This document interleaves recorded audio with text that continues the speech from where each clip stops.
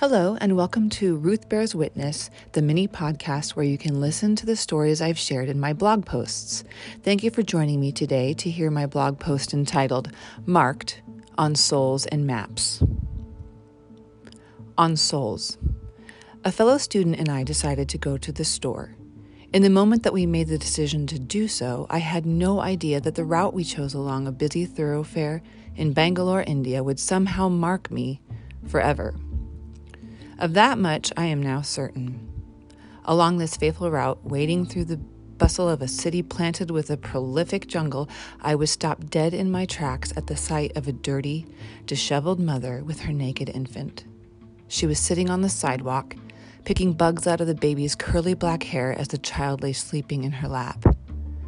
The word malnutrition flashed across my mind, blurring my eyes as I immediately noticed there were no signs of baby fat on the spindly little legs resting on the hot pavement, and no blanket. Next to them was an empty and very dirty baby bottle.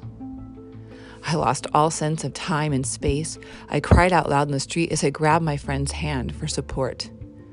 I'm not sure how long we stood there with our backs to the unfortunate pair, with tears flooding as the smell of diesel exhaust suddenly made me want to vomit.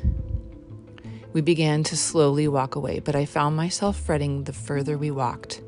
I could not let a callus grow over this awful wound in my soul. We dug through our purses and pulled out an abundance of rupees. I rushed back and stooped down, dropping the money and a few tears into her pan. When I looked up into her face, I could see the woman was puzzled at my sadness. I touched her as I conjured up every fiber of my being to bless her and her hungry child with my God, and then I stood to walk away. But it didn't just end there. I was still reeling as we entered Bangalore Central to find the grocery store at the very top of the shopping mall. I was blinded by the shiny racks and perfectly polished floors and counters as full of all the wealth of any Nordstrom or Macy's I'd ever been to.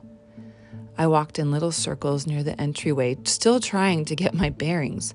Shock had set in, and I was unable to jump the chasm between these two extremes. I didn't know what to do. Was it all right for me to be in that store? Surely the woman I had seen would never be allowed near the front steps. How could this happen? It takes so little to feed a person and her nursing baby in India. Yet compared to so many hungry people, there are just a handful that can afford to buy the $20 gaudy bracelets I was staring at inside Bangalore Central. I had lost any sense of solid ground. In all the time I spent in Bangalore, I found myself seeking out the mothers with babies who are hungry. I could rarely walk away from that particular demographic without giving them something, anything of myself, even if it was just a smile and a temporary fix of a few rupees. I would have loathed myself by the end of the trip if I had not. Perhaps it is because I saw myself in each of them as I learned to really see their personhood. Any one of those mothers could have been me, and I could have been her. To look away would create a callus, and deep down I wanted to do more, but I was just a student studying social justice in a foreign country.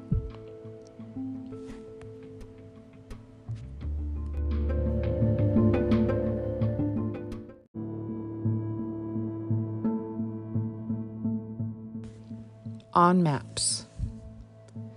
I think about that moment in my life in Bangalore, India, over 14 years ago. I was marked in that moment when my heart broke. My innermost person was wounded for that mother. And looking back, I understand now why I was so incredibly thrown off balance, just shocked out of my wits. You see, I had never been to a place where extreme poverty and excessive wealth were juxtaposed in the cityscape, not to this startling degree.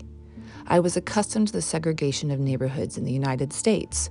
We have our wealthy suburban neighborhoods, our middle-class neighborhoods, and we have both urban and wealthy and poor neighborhoods and everything in between.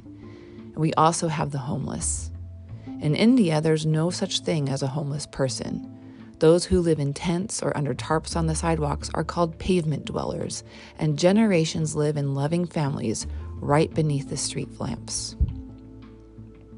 My American white middle-class sensibilities were used to seeing different economic and racial groups clustered together. While I did not realize it at the time, this was by the design of policy in generations before mine. Redlining in the U.S. marked where blacks and other people of color lived and kept them out of white neighborhoods. There are actual maps of cities marked up according to color codes designating quote-unquote desirable neighborhoods, and black folks and people of color were barred from obtaining mortgages to buy homes in those places. These maps were created from the New Deal policies of the 1930s. Black Americans were still barred from purchasing homes for decades even after redlining was outlawed. Sometimes it still happens today. Maybe not even sometimes. It happens more than sometimes. The majority of American wealth is accumulated and passed down through home ownership. The impact crosses generations for good or for bad, and it still negatively impacts Black Americans today while securing futures for white Americans. The problem isn't just economic, it is social as well. I grew up in mostly white suburban neighborhoods. I did not see poverty much. If I did, it was in the poor part of town. I also didn't know very many people of color, and the majority of my world was white. I did have a few friends of color, but that is how most of us lived because redlining policies 50 years ago did that. People of color mostly live around other people of color, and white people live mostly around white people, and so we are an us and them society. Yes, I know, there are always exceptions to the rule, but they are no more than that. So as a rule, we don't really see each other.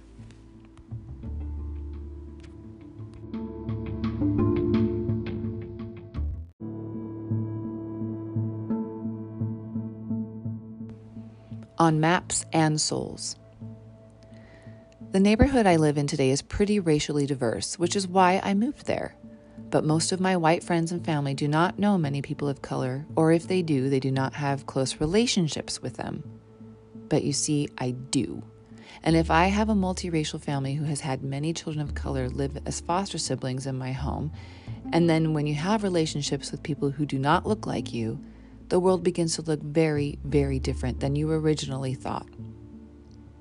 I grew up with no idea of the systems of oppression and racist policies that still impact entire communities today. White people do not see the negative impact of these systems, even those systems that were outlawed long ago, because they don't have to, and no one they know has seen it either. And yet they continue to ridicule and deny the painful past and present that is so very real. The lines between myself and people with this attitude grow even larger. And if white people really saw or experienced what communities of color often do, they would be outraged. They wouldn't stand for it. They would take to the streets and march. Some would riot. For someone like me who sees, feels, smells, experiences systemic racism alongside my children, and I listen to the hurts of so many people I love who are crushed by it, I can't stand for it either. I can see myself in my friends of color just like I saw myself in the women in southern India. I was born a white American just by chance. It's a humbling, painful, but beautiful moment when the veil is torn away. Maps mark what is contained and what is separate, but a marked soul, when those lines between yourself and this incredible world of humanity in all its suffering and all its glory blur into a misted reflection of God's image, that soul can never be the same. Thanks for joining me today. To read or hear more stories from Ruth Bears Witness, visit my blog at ruthbearswitness.wordpress.com. Take good care and God bless.